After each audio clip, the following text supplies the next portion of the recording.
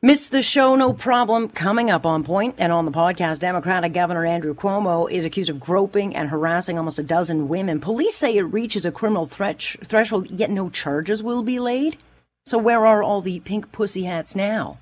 Major-General Dany Fortin has been fired with absolutely no due process and no clue as to why, in a case that once again rises to the eerily similar scenario of what happened to former Vice Admiral Mark Norman. We will talk about that, and why many don't think it's at all appropriate for our country's former Chief Justice to accept another appointment in Hong Kong's top court. We'll talk about that. So let's get talking. Please allow me to introduce myself. I'm a man of wealth and taste. I've been around for a long, long year. Stole many a man's soul of faith. This is On Point with Alex Pearson on Global News Radio. It's a blatant injustices. I mean, you have to know you accuse, and you have to know what you're being, what allegation you're facing, so that you can prepare a defense to it. And one is, in Canada law, at least one is presumed innocent until proven guilty in a court of law. At the moment, this individual, in fact, has, without being given any of the details of what he's being allegedly might have committed 30 years ago, has been removed from his position. His reputation has been tarnished across Canada at a very critical time in his career. So, I mean, this is about as contrary to procedural fairness as you could possibly have. Is there anyone the Trudeau government won't destroy for their political gain? Of course not. Alex Pearson with you on this Tuesday, August 3rd. Welcome to a nice shortened week. Brand new month, and finally a back-to-school plan with the medical officer of health speaking my kind of language, and that is the language where the conversation of COVID needs to go. And late this afternoon, Dr. Moore laying out the details of back-to-school, and we're going to get into those details in a few minutes, but I think he made an important point today in the conversation, which is we got to start learning to live with this virus. I think we have to normalize COVID-19 for schools and have an approach that's prudent, that's cautious, but that realizes, we're going to have a rise in cases, but we're going to adhere to the best practices to minimize the spread and to keep our communities safe. There you go. So Dr. Moore, pretty clear today in his press conference, there is no reason schools should close at all. Will they? I mean, time will tell. And certainly the education minister is going to come out tomorrow to talk to the media and answer questions. Of course, the medical officer of health gets to go out and take the heat, and then the minister can tweak his spin accordingly. So we'll find out if we find out more details, because there were a few things missing today. But I want to talk about a headline that came out Friday late in the afternoon, and because of the weekend, of course, it's gotten no attention, and it absolutely should. Because for me anyway, it speaks to the absolute depths of deception that this government will go to protect their political hides. And this is a case involving Major-General Dany Fortin. You remember him. He's the guy that ran our federal vaccine rollout, only, to find himself being fired very suddenly back on May 14th. And to date, he has no idea why. All Fortin knows is that he's accused of some kind of sexual incident dating back 3 decades. 3 decades. Over 3 decades. And that's because the Trudeau government's very quick to throw people under the bus, but are now refusing to hand over any documents that disclose the allegations and reason he was fired. That is his basic right in this country. That is what Colonel Michel Drapeau was talking about at the top of the show. It is basic due process. All that is known is that the complainant was sexual in nature, but in no way was it a sexual assault.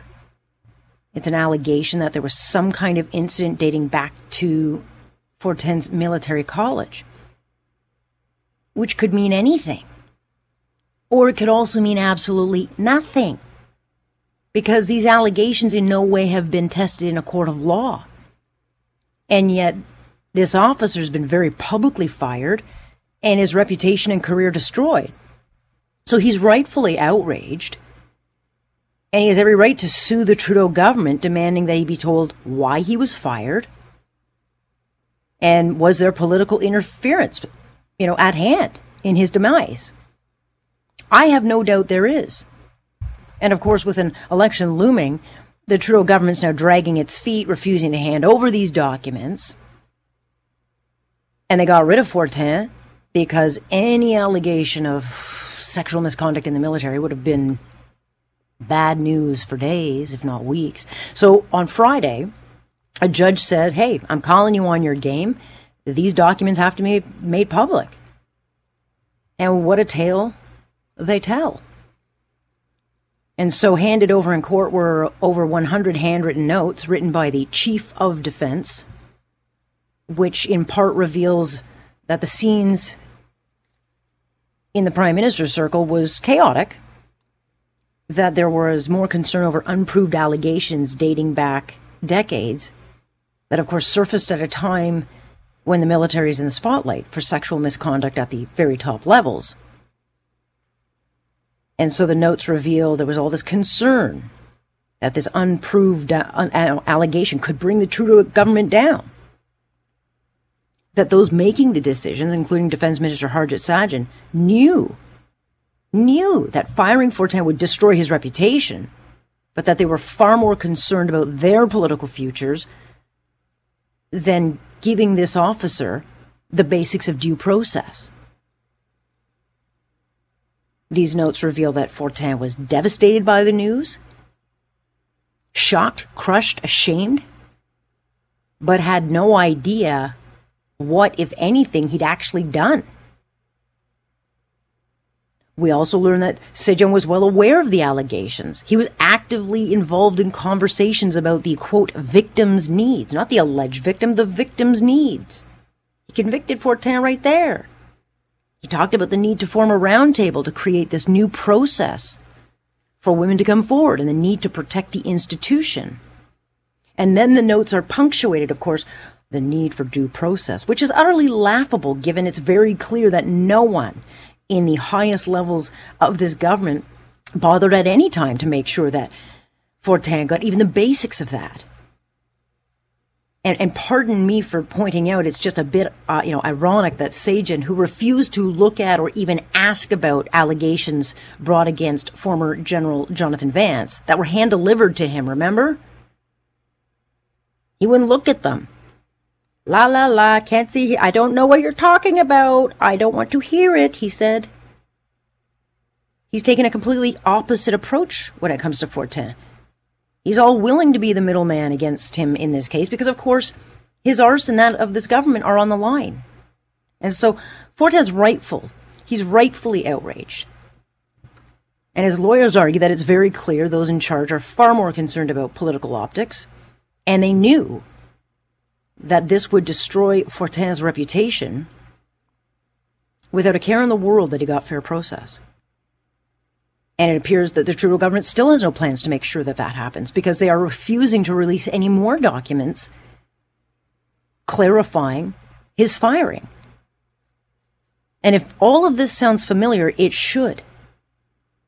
Because these are the same games deployed against then Vice Admiral Mark Norman, another distinguished officer whose career was destroyed by this government when he was charged with leaking cabinet documents that would embarrass the Trudeau government. He too was denied any due process by a government that again was accused of political interference and who was forced to endure years of delays caused by the very same government that would refuse to hand over any documents that he needed to build his case. Not even just needed. In this country, when you accuse someone, it's his right to see the allegations. You don't have a choice. You've got to hand over those documents. And of course, Norman was later cleared and then given a payout to stay quiet. And I suspect Fortin is not going to go so quietly into the night, and nor should he, because his case, once again, illustrates that the Trudeau government is all too willing to play fast and loose with the rules of law in this country to protect their own political fortunes. And that should really, really not just offend you, but concern you.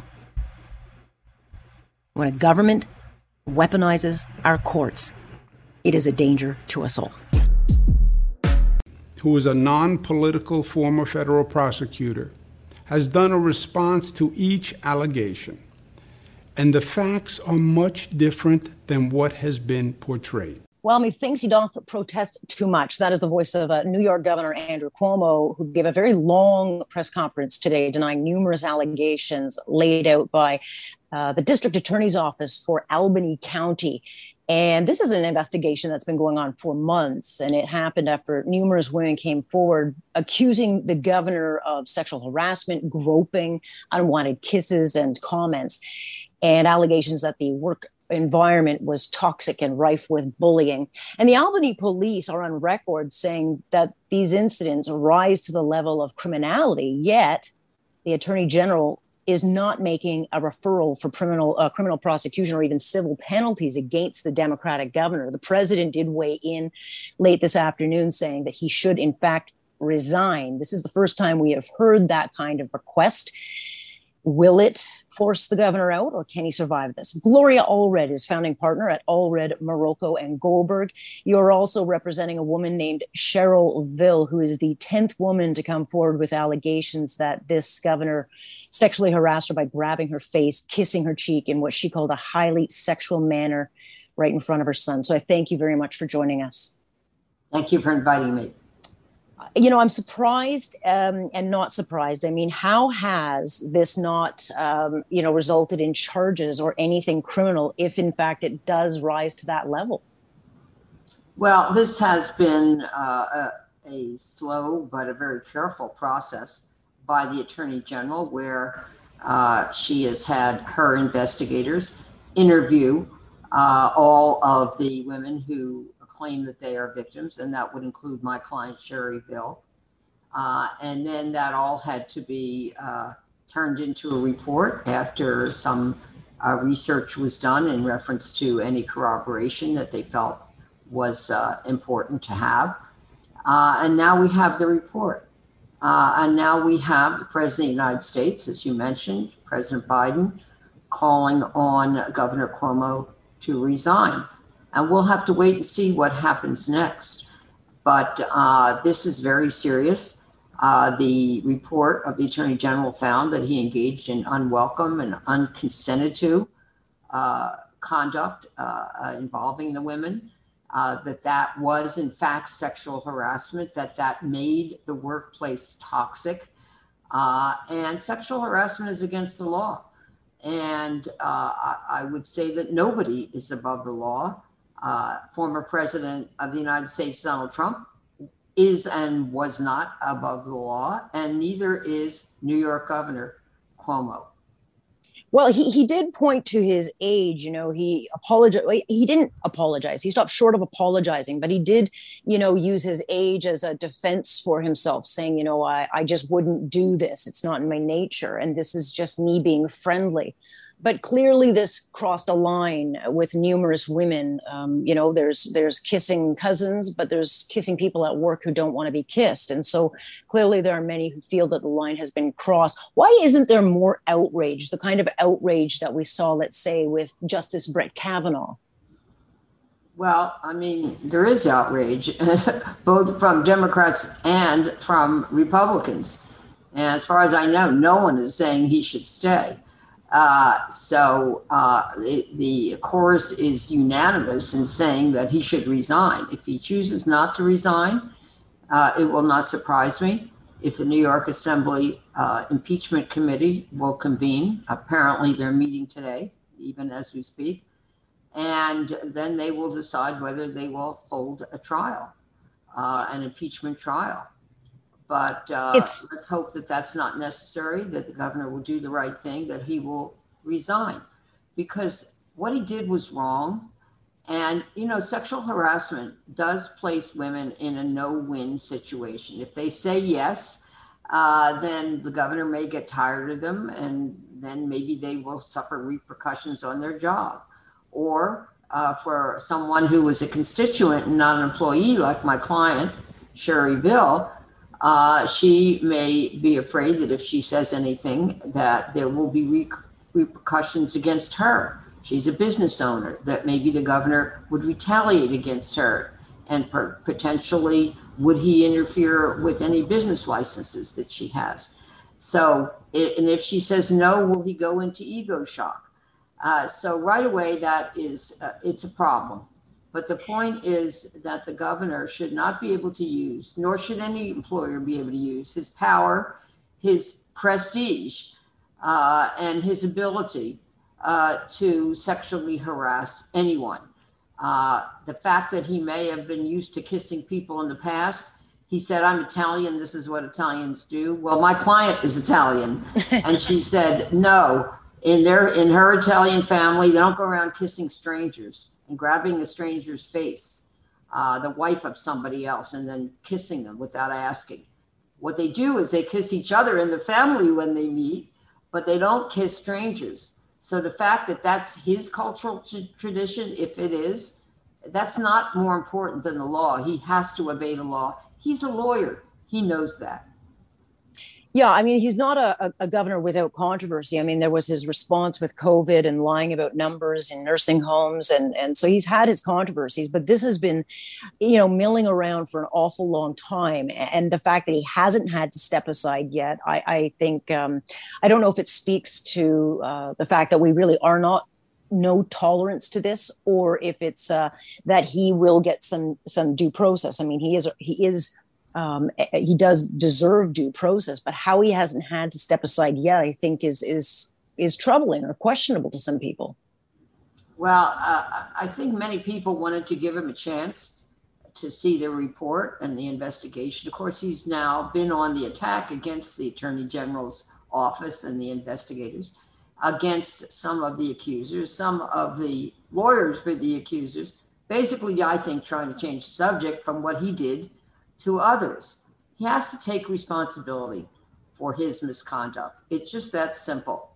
And if he doesn't, and he just wants to stand his ground and try to stay there until the next election, he may have a problem, because then there may be an impeachment trial, and that could be quite embarrassing to him. So we'll have to wait and see what happens next. But I'm very happy and proud of the courage of my client for coming forward. It was not easy to do. I'm proud of the courage of the other accusers. And I think this report deserves to be taken seriously. Well, certainly in light of the recent developments with Bill Cosby, having his sentence or his, conviction, thrown out, I think this certainly is going to be one of those cases that a lot of people wonder, is this going to be seen as a testing ground for how serious we are in dealing with these kinds of allegations? But if it isn't pushed into a criminal court, and you can answer whether it can be, do you see this going down the road of a civil issue? Well, you're right to point out there are two legal avenues, in addition to the political avenue, which was the potential impeachment trial in the New York Assembly. And of course, in a criminal case, there would have to be proof beyond a reasonable doubt, which is the highest burden of proof that the law requires in order to convict someone in a criminal case. For a civil case, not as much proof is needed, only a preponderance of the evidence, which is a lot less evidence than beyond a reasonable doubt. Mm-hmm. Whether or not there is a criminal referral, in other words, whether or not anyone does decide to prosecute the governor in a criminal forum, victims would have the right to file civil lawsuits against the governor. Whether any of them will, we'll have to wait and see. Right now, my client has no plans to do that, but we'll have to wait and see if anything changes. And now that this has been accepted as a fact by the Attorney General, at least, do you think more women are going to come forward? I think it's possible. But I think there are also some women who may not have come forward, who never will come forward, because they just don't want the public attention. And maybe they feel that this has been sufficient, the New York Attorney General's report and the calls for him to resign. Yeah. But, we've been the leading women's rights law firm in the United States for 46 years. We do, our main focus is sexual harassment cases and also rape, child sexual abuse, sexual assault. So we have a lot of experience with these cases, and generally it is one of those tip of the iceberg situations where if there's one or two, there are likely to be more as well. I suspect not just because physically he is a kind of a giant of a person, but in personality, he's also a very big person. I would think that a lot of people would be intimidated to go up against him. So, today would maybe be the marking point that there is a case to be found, and the president's words will only embolden that. Am I right? Yeah, I think that, the overwhelming consensus, he should step down. On the other hand, he's very popular on many fronts. Right. In New York. So we'll have to see. The governor's a fighter. In many ways, that's, been very appealing on some issues. But, in other ways, it may not be a positive for him. So right now, we don't know what he'll do. I think he's going to have to think about it, see what he wants to do. And my guess is that he wanted to survive until the next election and get reelected. But I think it's going to be a rocky road ahead if he doesn't resign. I think that is kind of an understatement. So we'll stay tuned for the next chapter. Thanks so much for your time, Gloria. I know you're very busy, so I appreciate you weighing into this. Thank you very much for inviting me. Have a good day. That is Gloria Allred, who's a founding partner at Allred, Maroko, and Goldberg, also representing one of the 11 women who did come forward in this. So we will stay tuned and see how long he can last. So is there anyone the Trudeau government will not destroy to protect their political butts? I think the answer is no. What happened to Major-General Dany Fortin seems eerily similar to what we saw happen to former Vice Admiral Mark Norman, which is that they didn't get any due process. You'll recall that Fortin was dumped from heading Canada's COVID-19 vaccine rollout Friday, May 14th. His crime? Well, that is a good question. All he and all we know is that some woman claims that 3 decades ago there may have been some kind of sexual misconduct issue during his time in military school. But Fortin has no idea what that might be. And like the Norman case, the Trudeau government's dragging its feet in disclosing documents to lay out the allegations and justify destroying this man's reputation and career. And of course, it's because this all comes at a time when the military is stewing in allegations of sexual misconduct in the upper ranks. And according to notes revealed in court on Friday, even the whiff that Fortin may have been connected to an unproved incident 30 years ago was, I guess, threat enough to the Trudeau government to fire him. Colonel Michel Drapeau, who is with Drapeau Military Law, joins me now. Good to have you. Hey, thank you. When you take a look at this case from the outside looking in and the way that Major General Fortin has been treated, how do you see this? Well, it's a blatant injustices.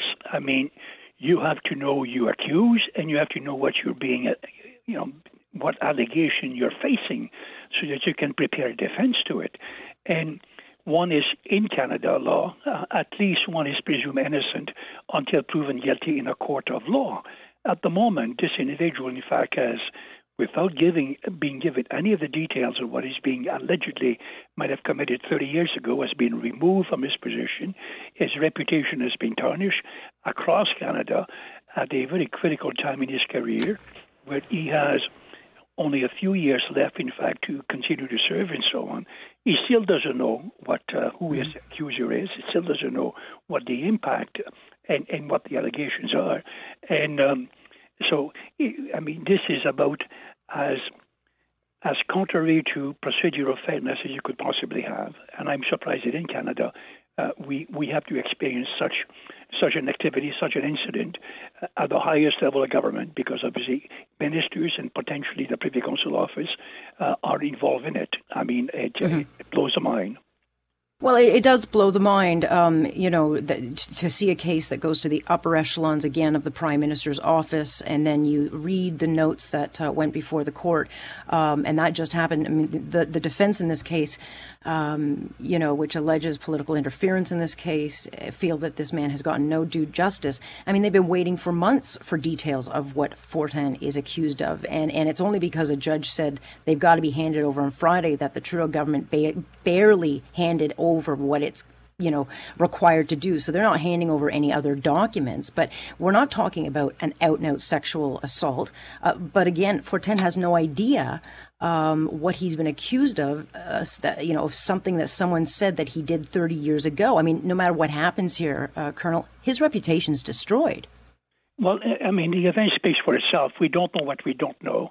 But we knew enough that someone, in fact, having had an excellent career, 30 years of service, good service to Canada and so on and so forth, deserves a minimum of procedural fairness, needs to be told what, in fact, is being alleged against, and needs to know the case that is being made against him.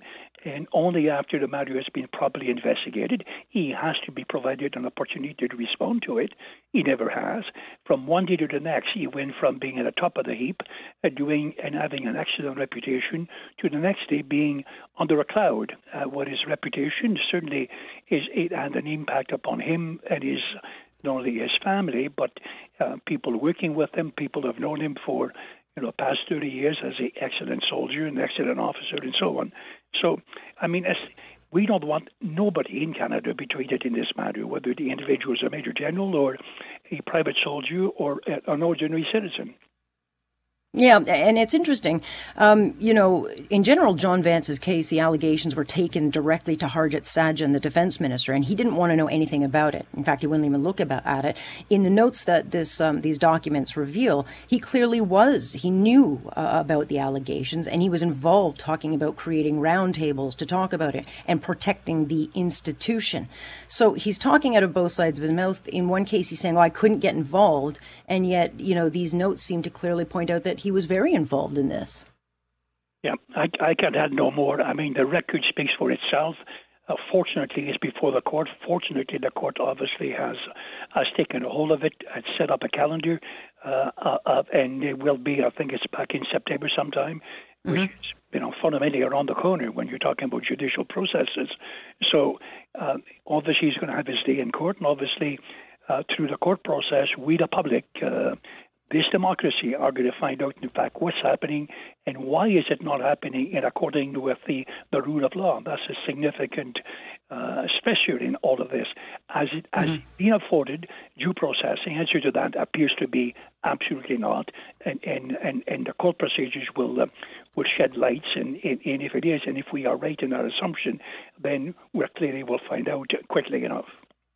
Yeah, and maybe right around the time of an election. But, this is a government that has been accused of toying with the rule of law when it came to SNC. But the more severe case, if you asked me, was always the Vice Admiral Mark Norman case and what was done to him. Because, again, here's a guy whose career was destroyed, where a government brought charges against him that didn't stick. But the government would not disclose documentation. I mean, month after month after month, Vice Admiral Mark Norman could not get documents to tell him what he had done wrong or what the allegations. He couldn't build a case. And that, to me, is in the same category as General Fortin, where he's accused of something. It'll go through the court of public opinion, but there's absolutely no due process. And that is, to me, it should be outrageous to people in this country that a government thinks it can toy with the rule of law at the expense of these high-ranking officers. Yeah, and I just hope the public is listening to you, and there's been quite a bit of coverage in the written press that, in fact, there is hopefully generate a sort of a pulsation within the public to be asking questions and to want media, in fact, to continue to dig in as to why it happened, who was involved, and who's responsible for what we can only characterize as a mess. We messed up the career and the reputation of an outstanding officer, and there's no plausible reason to explain as to why we did this, and fundamentally to know with precision why did this happen the way it did. Yeah, unfortunately, though, as you well know, the headlines can go away, and he could be reinstated, but the greater damage is to his reputation, because he will always be known now as, well, that's the guy that was accused of doing something, sexually inappropriate years ago, and again, because he got no due process, it's almost as if the damage is just done. Well, I think the key victim here is justice and the sense of trust and confidence that ordinary Canadians have into its government, its ability and its will to apply the rule of law, and to be careful, in fact, not to trespass the procedural fairness that we owe every Canadian, whether one is a member of the military or the RCMP or the general public itself. And this is, in fact, the primary victims that we ought to be concerned about. Just quickly before I let you go, Colonel, do you see this as a government that is weaponizing the courts? I don't know. It's a big word, and I'm not prepared to go there and basically, agree to it. But it's what we see as disturbing. Whether or not, in fact, it's a willful intention to weaponize, I don't know. I'm not there yet. We will stay tuned and see where it leads us. Colonel, always a pleasure. Thank you very much for your insight. I appreciate the conversation. Bye-bye. That is Colonel Michel Drapeau, who has and specializes in military law in Quebec. And so this matter is before the courts back, I guess, in September 20th, around there. And so we'll wait and see what the next development is, unless, of course, it comes out sooner. What's more important for you, taking a paycheck or standing on the right side of history? For me, it is a no-brainer. I will always stand on the right side of history, which means I'll be broke. Nonetheless, I'm sure I am not alone in that. But over the weekend, we learned that Canada's ex-Chief Justice to our Supreme Court, Beverly McLachlin, has just renewed a 3-year contract as a foreign judge on Hong Kong's highest court. Her first contract started in 2019, and back then, Hong Kong, while under threat, was independent from the motherland. But of course, that has changed, and Hong Kong is now firmly in the grips of China and no longer independent, free, or in any way democratic. So many are rightly criticizing McLachlin for propping up a regime that's tightening its communist grip in the region and has proved to be absolutely no friend of Canada. So the question is, why would she take the appointment? Christian Leuprecht is a professor at both the Royal Military College of Canada and Queen's University, also a fellow at the Macdonald-Laurier Institute, and he's an author of an upcoming book, which we will talk about soon enough, Intelligence as Democratic Statecraft. Good to have you. Hello. All right, so this will probably not get a lot of attention. People will gloss over the headline, but there are a lot of people who, as you know, will argue that overseas judges are key to maintaining the independence of Hong Kong's courts. But, a couple of these foreign postings have resigned over things like the security law that silences critics and has been throwing them in jail. Yet the fact that Ms. McLachlin does not speak out at all, you can't speak out against China at all. And so she's standing on the wrong side of history here.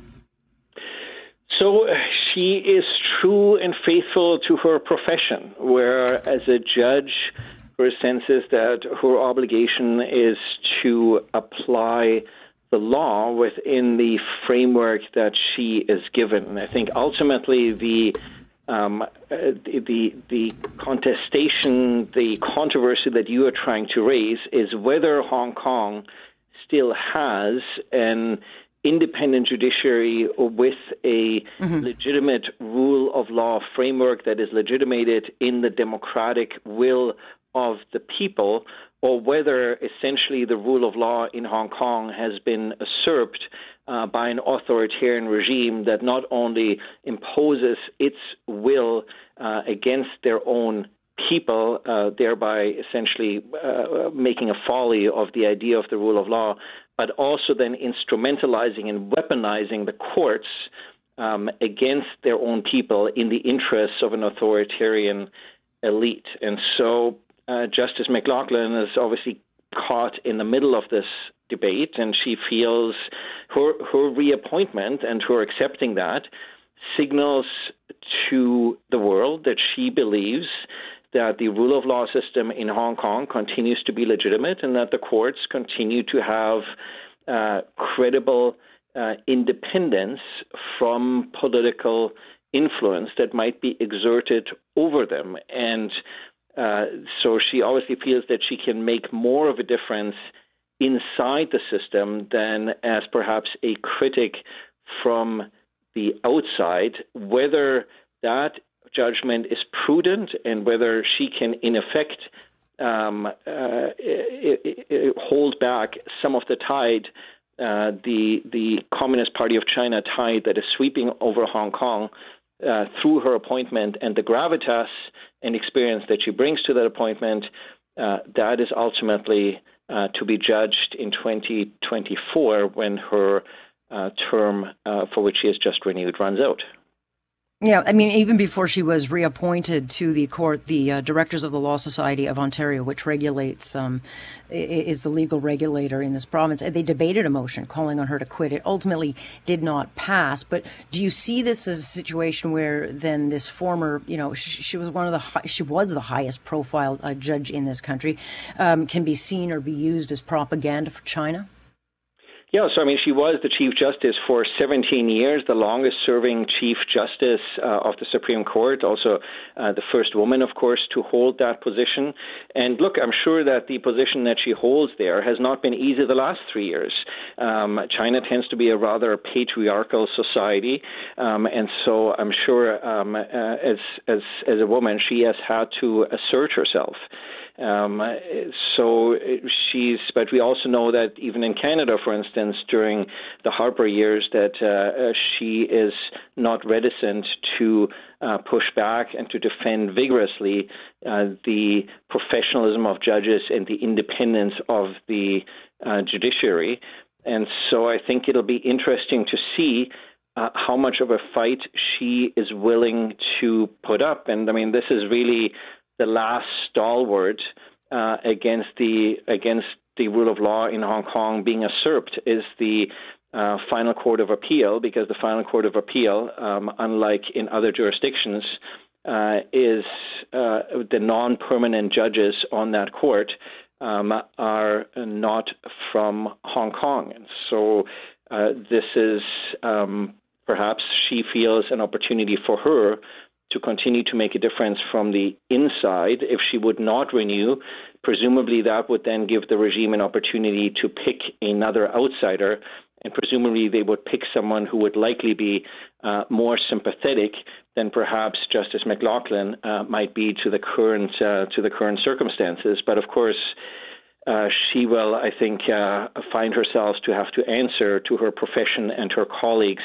in Canada and around the world if it turns out that both her and the court are going to be turned into a puppet for the authoritarian regime and elites in Beijing. And that is a very real and high risk over the next 4 years, given what has transpired in recent months. Mm-hmm. And this is an appointment that would give, a real appearance of prestige. But these days, given how the regime is behaving, and not just to their own people, the Uyghur Muslims, but also Canadians, the Michaels, I'm not so sure it is, she's going to accomplish much. It's one thing to push back against, Prime Minister Stephen Harper. It's a whole other thing to go up against, Chinese authoritarian rule. And to my knowledge, and you may correct me here, she hasn't done so, because we've seen all these, in the security law, we saw the pro-democracy protesters, they've been arrested. We've seen newspapers shut down, opposition politicians arrested. They've seized children's books that they consider, seditious. I mean, she's got to either, she'll wear this either which way. And so it's a matter of what can she voice and what will she voice.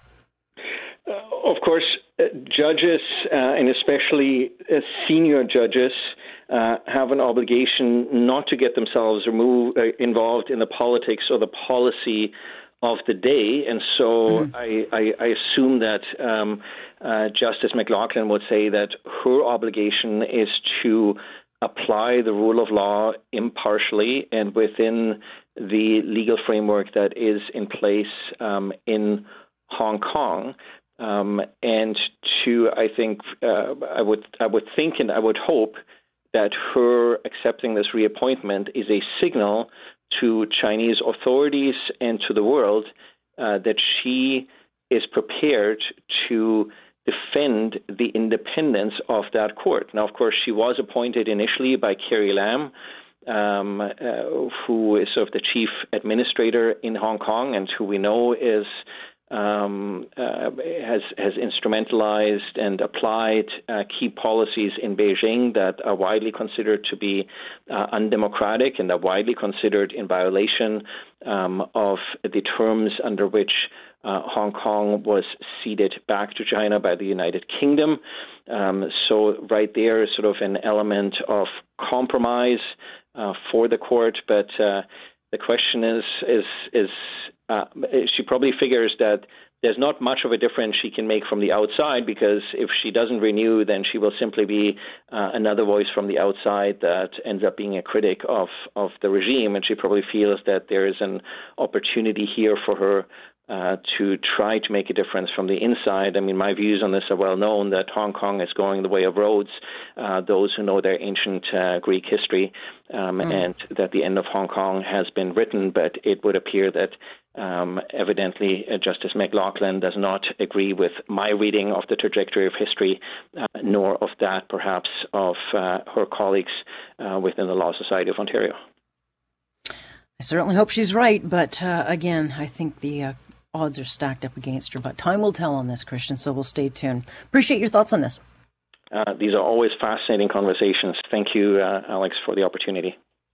My pleasure. Thank you. That is Christian Leuprecht, professor over at the Royal Military College of Canada and Queens, and also a fellow at the Macdonald-Laurier Institute. And again, this is one of those stories that time will tell, so we'll follow the headlines. Thank you for listening. Of course, you can join us live Monday through Friday, starting 6:30 sharp. I'm Alex Pearson. This is On Point here on Global News Radio.